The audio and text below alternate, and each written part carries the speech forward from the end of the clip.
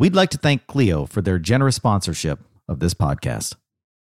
The following podcast episode contains frank discussions of sexual assault and life in prison.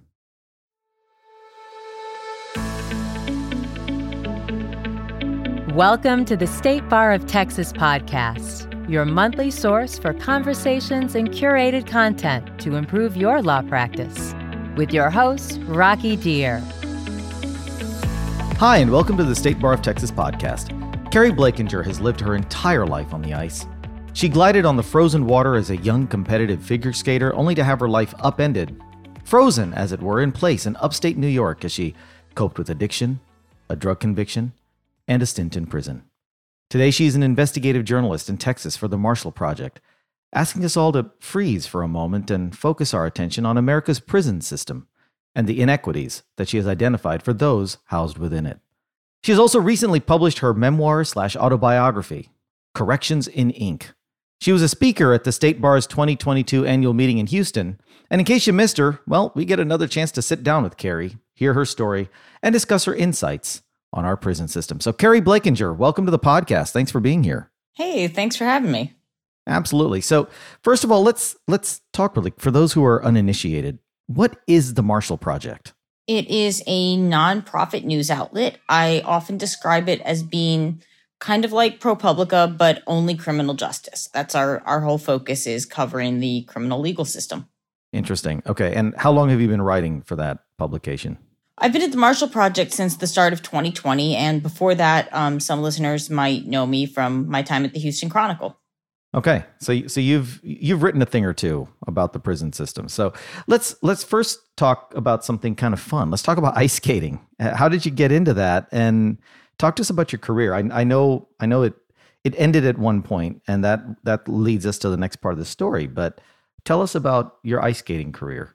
Well, I got into it because my mom saw an article in the local newspaper when I was, in probably second or third grade, and she was like, "Oh, this seems cool. Do you want to try taking some skating lessons?" And so I did. And I was, obsessive and a bit of a perfectionist, which is a really great combination of traits to have. Yeah, in that sport. I was going to say that's awesome. Okay. And where'd you grow up? Lancaster, Pennsylvania. Okay. So I got into it, and as I got better, I started skating at bigger rinks a little further away, Hershey, then Harrisburg, then University of Delaware, which was at the time a major skating training center. Sure. And eventually I started skating pairs, which is where, the guy throws you around and it looks all dangerous and stuff. And right. We competed at nationals twice when I was in, 10th and 11th grade. Right. So we were pretty good. And skating at that point was pretty much my whole life. I left school at 10 or 11 every day to go to the rink to train, and I'd be there until 5 or 6 at night. And it was my whole world and the only sort of future I could imagine, and really my whole identity. Right. And then, when my pair partner decided to branch out and find another partner, I kind of fell apart because in skating, there's so many more girls than guys that he could find a partner the next day. And for me, it could be like weeks or months or never. And of course, skating careers are short. Like you're not going to be skating till your mid 30s, right? I remember there was a 23-year-old skater that we referred to as the old lady.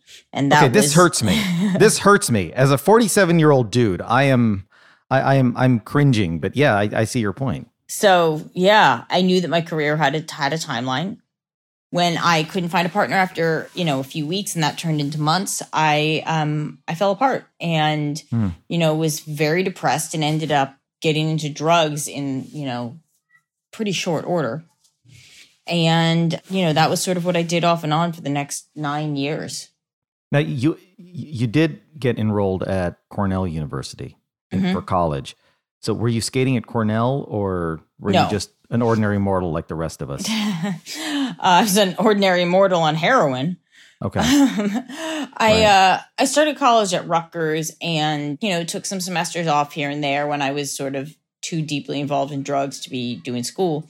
But then I didn't have any convictions. I had an arrest. I'd been arrested with a small amount of drugs in New Jersey, but it was dismissed. It was a pretrial intervention, did probation, got, dismissed. So I didn't have any convictions, no disciplinary actions at school. Like there was nothing on paper that would indicate how much I was struggling.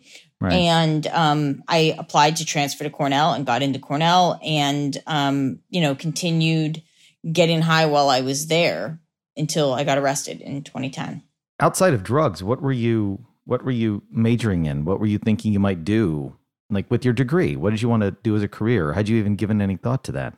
Initially, I majored at Rutgers. I double majored in philosophy and genetics. Oh, wow. Okay. That's eclectic. Okay. That's interesting. I don't know why I thought this, but I wanted to do patent law.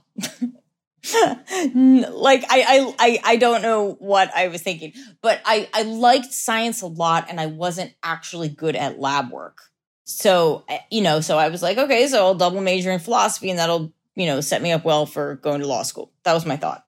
If you're not actually good at anything, being a lawyer is an amazing career path. So it's your head was in the right place on that score. So then when I transferred, I was, I was a undergrad transfer, so it was hard to double major and still graduate in a reasonably timely fashion. And I ended up switching to an English major, mainly because I sort of didn't know what else to do. And that was, my parents were, strongly felt like I should be an English major for whatever reason.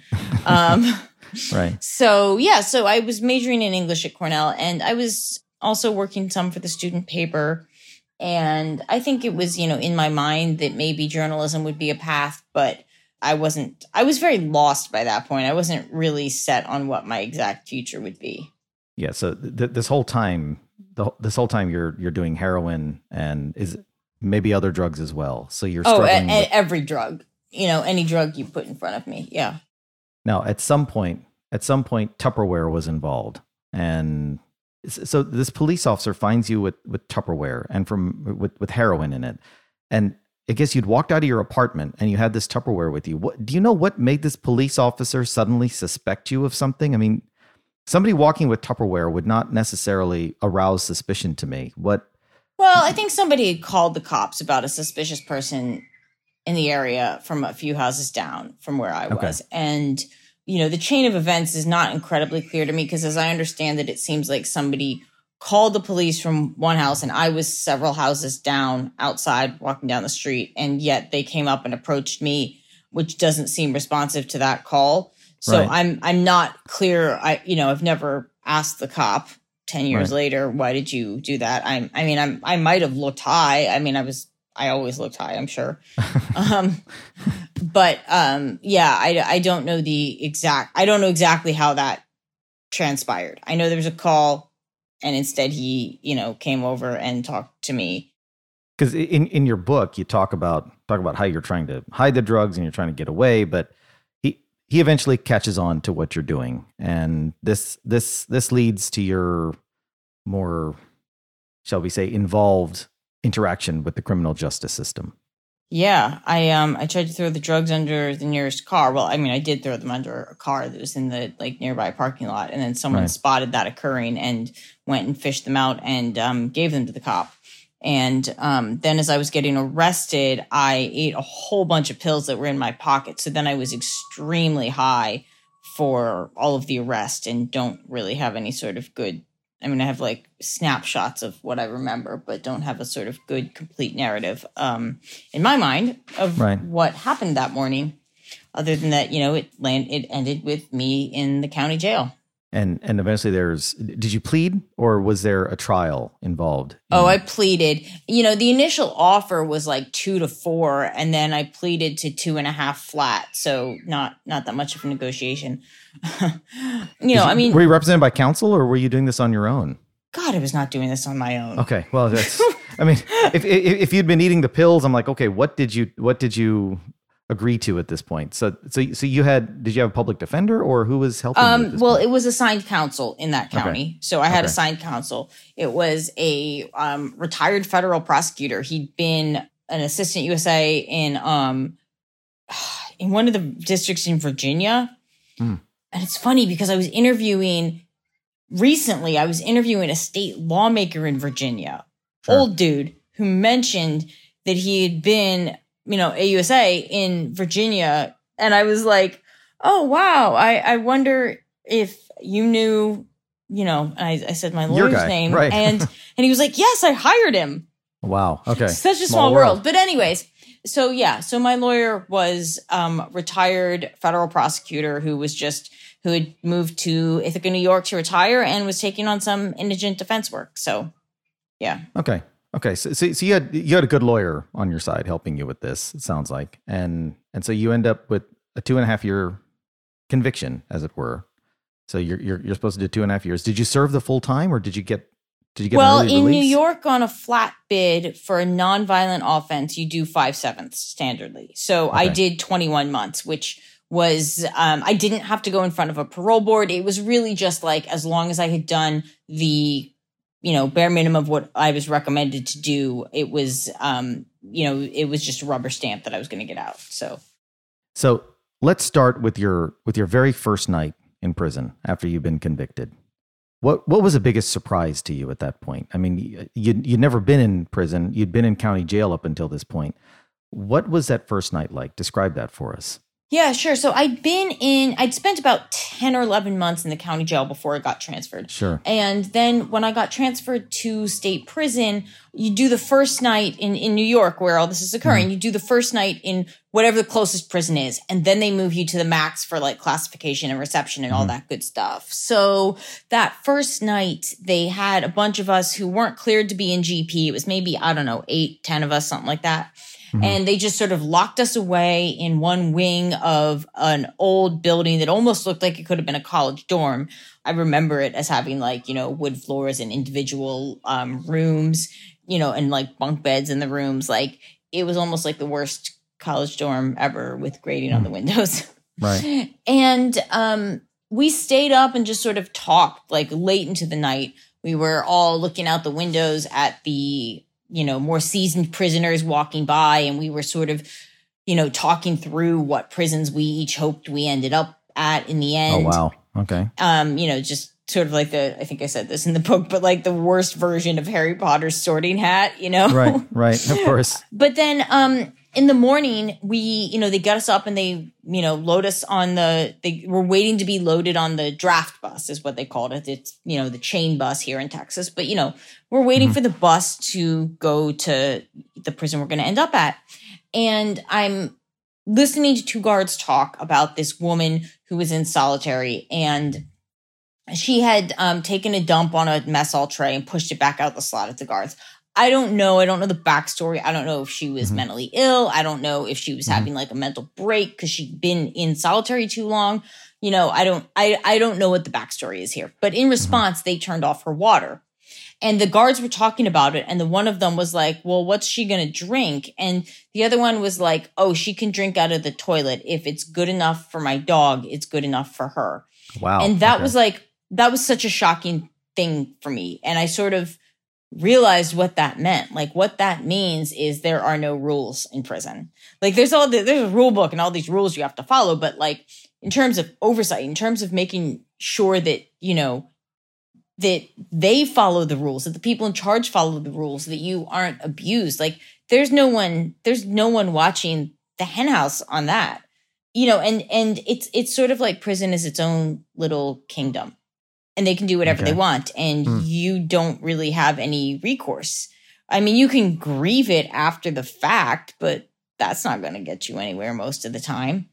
And of course, if you grieve things, then you risk retaliation for that. So yeah, that was a big sort of realization for me. Well, for most of us that sitting on the outside, I think the assumption is that if you just follow the rules, you just do your time and you stay out of trouble, you'll be okay. The guards will treat you okay, and you're all fine. Is that a myth, or is there any truth to that? I feel like any lawyers who keep in touch with their clients after they go to state prison would know that's not true. It can be true. You can be, really lucky and just sort of get left alone, but there's a lot of exceptions to that, right? Like, I mean, in Texas, for instance, I know, and I wrote about this as a reporter, but I've also anecdotally heard it from many people who've done time. For a long time, they had disciplinary case quotas. So it didn't matter what you were doing. If the guard was like, hey, I have to write up 4 people this shift, they would just write you up for something. You could be doing nothing. And sometimes, they might actually pick someone who was doing nothing, but also, I had friends that, had been sexually assaulted in prison and they didn't do anything to bring that on. By the staff, and I knew one girl who had gotten punched by another woman for invading her dreams. She didn't do anything. Invading her dreams? Yeah. Yes. And this is obviously an issue of mental health care. It is not the case, to be clear, that I was just sort of walking around expecting to be punched at any time. Like, that was not generally a concern. But it is a reality that, this sort of thing can happen. You have some predatory staff, you have some very mentally ill other prisoners, you have a lot of desperate people too. When you have such a resource scarce environment and things like toilet paper are such a valued commodity that I've seen, women offer blowjobs to guards in exchange for more toilet paper. That creates a level of desperation that things can happen and you can mind your business and generally have an easier time of it. But, that's not, that's not perfect. That's not always enough. Is it different in men's prisons versus women's prisons from what you've been able to decipher in your work? Yeah, totally. It is different. There's a few ways in which it's different. And I think that the idea that men's prisons are so violent, that is true. There are many men's prisons that are just more violent. But I think it's also important to understand the ways in which women's prisons are horrible that I think are easier to overlook because they aren't necessarily overt violence. There is violence in women's prisons, but it is not as much. I know there was, right before I got to one of the units I was at, there was a woman who had been sexually assaulted by some other women with a broom handle in the bathroom. And that is not common, but we also knew there. It. Yeah, you knew it was there. So violence does happen in women's prisons, but I think a lot more of it in women's prisons was, the sort of ongoing threat of sexual abuse from the staff and the mental games and humiliation, which I think are a little more pronounced in women's prison than in men's. Men's, I think the problems are more around violence with each other, and also the, the staff. It's not that staff are never violent with women, but I think that staff are a lot more likely to punch a male prisoner than to punch a female prisoner. I only know of one person that actually got beat up by staff in women's prisons, but I know of many men that has happened to.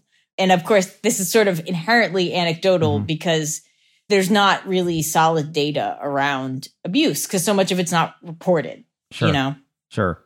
And the other, I think, big difference actually is also the way that race works out and the existence of gangs. So I wanted to ask about that. So please shed some light on the race issue and those are related things, right? So in men's prison, there's a lot more gangs. There really weren't gangs per se in women's prison, but in men's prison, there's gangs and a lot of them are racially based. And I think that makes race more of an issue. In women's prisons, you could have friends of different races, and most people did. And sometimes there were, it seemed like when there were problems, they did often cross racial lines. It was often a black woman and a white woman having a dispute or something, or two girlfriends. That would be the other thing, is dating in prison caused a lot of the drama in women's prisons. But, I think that the gang structures mean that race is more of an issue in men's prisons.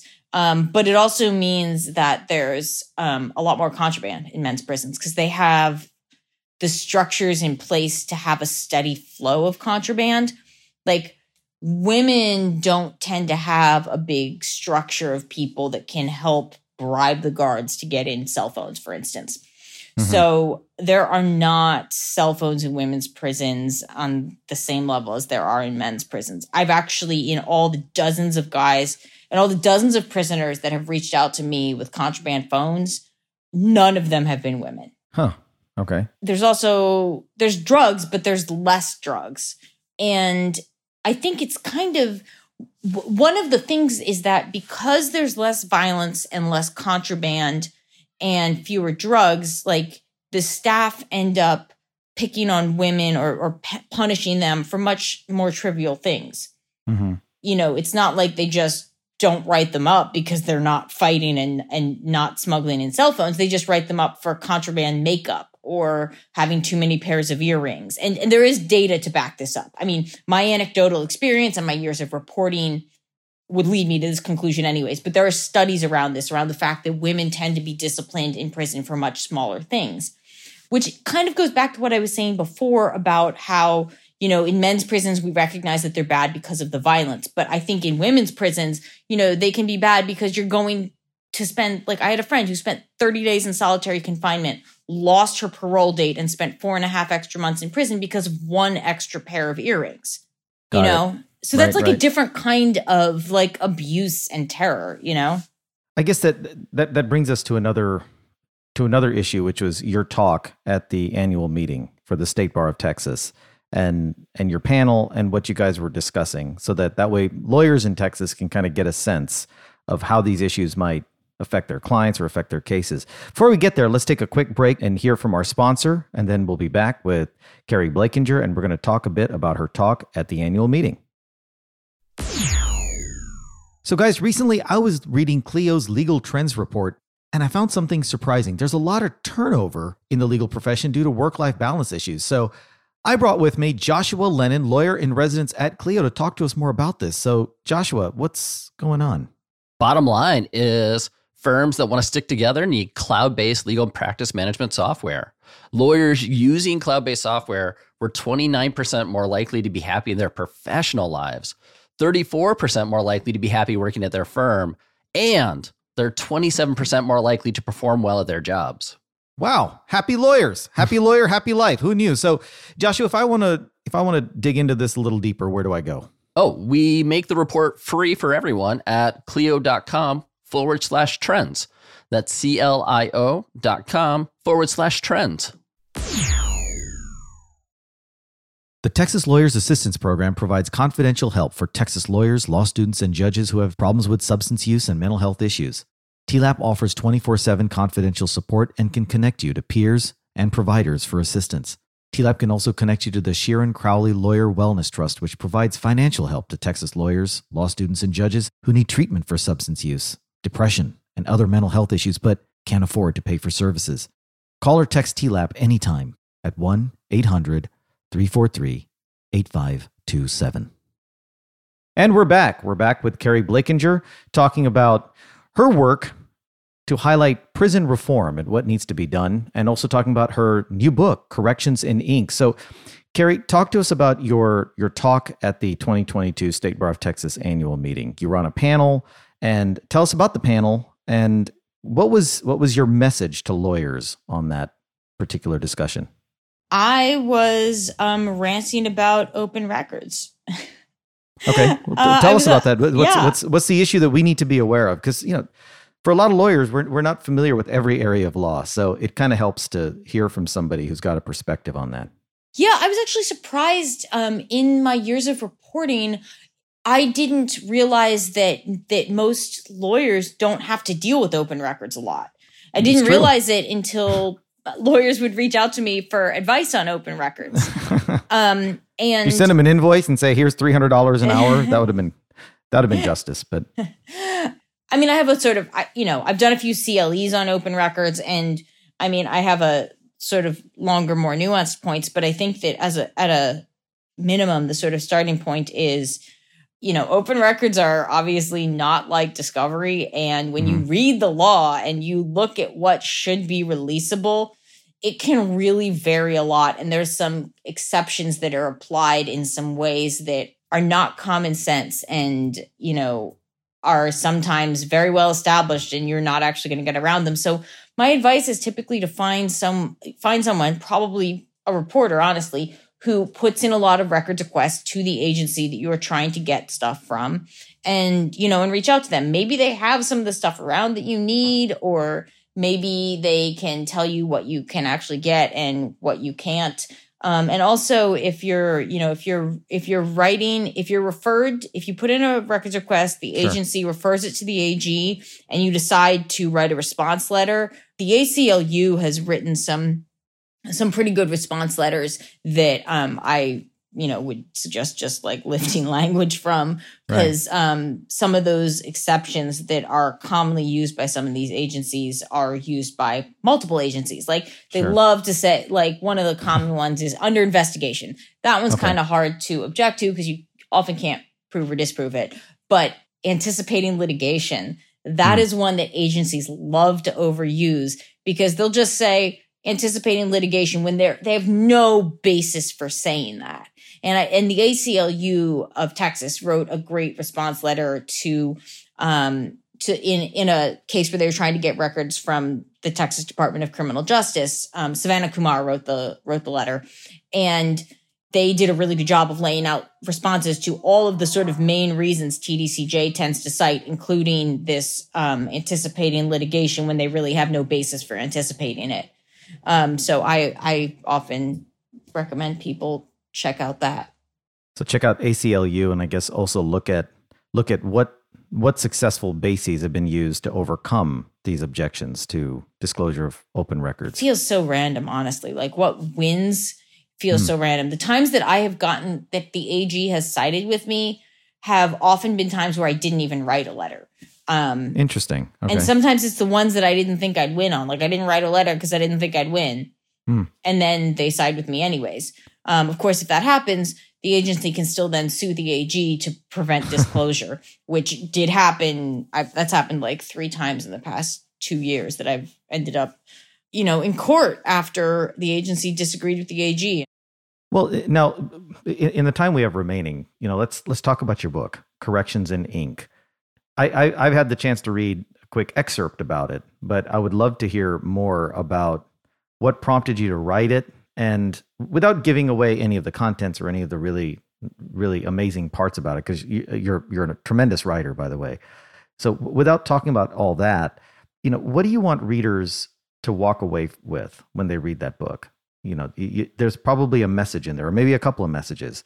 What do you want them to know about? Yeah, I mean, I hope that when people in prison read it, that they read it and see someone like them who had a second chance, and they know that second chances are possible. And I hope that when people who are not in prison read it, they understand some of the systemic barriers that prevent more people from realizing second chances. Because, one thing I don't want is I don't want people to read it and say, oh, well, she did well after prison, so why doesn't everyone?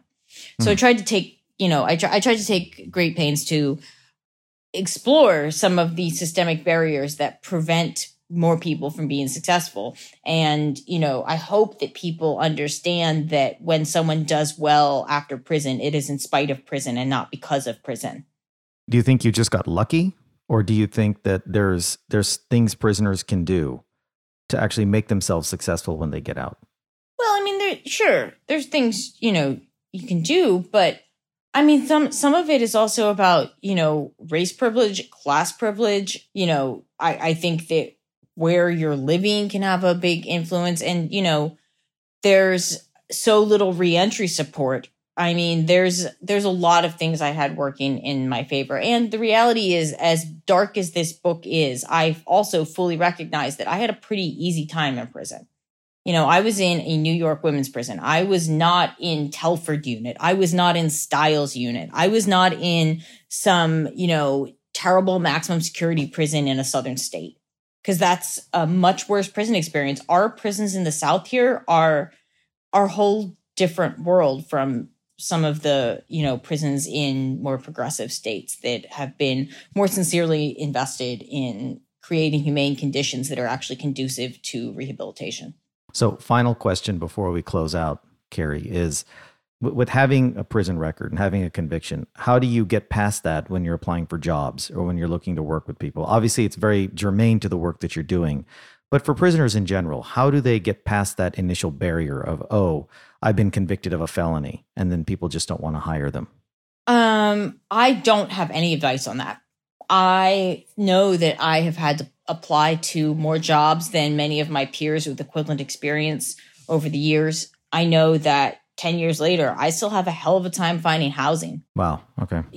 Just because I'm successful doesn't mean that I don't face these barriers. I've just been incredibly fortunate to, have support and have managed to find people that have been willing to give me a second chance. But, finding those people is just, it's difficult, and not everyone has the resources to get there. So I don't know that I have any specific advice on that, but it is, even for me, it has been harder than it might appear.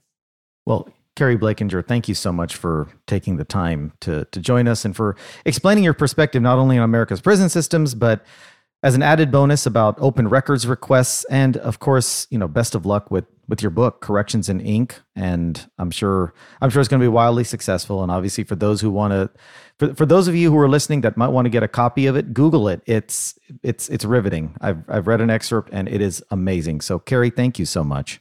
Thanks for having me. And of course, I want to thank you for tuning in and encourage you to stay safe and be well. If you like what you heard today, please rate and review us in Apple Podcasts, Google Podcasts, or your favorite podcast app. Until next time, remember, life's a journey, folks. I'm Rocky Deer, signing off. If you'd like more information about today's show, please visit LegalTalkNetwork.com. Go to TexasBar.com/podcast. Subscribe via Apple Podcasts and RSS. Find both the State Bar of Texas and Legal Talk Network on Twitter, Facebook, and LinkedIn. Or download the free app from Legal Talk Network in Google Play and iTunes. The views expressed by the participants of this program are their own and do not represent the views of, nor are they endorsed by, the State Bar of Texas, Legal Talk Network, or their respective officers, directors, employees, agents, representatives, shareholders, or subsidiaries. None of the content should be considered legal advice. As always, consult a lawyer.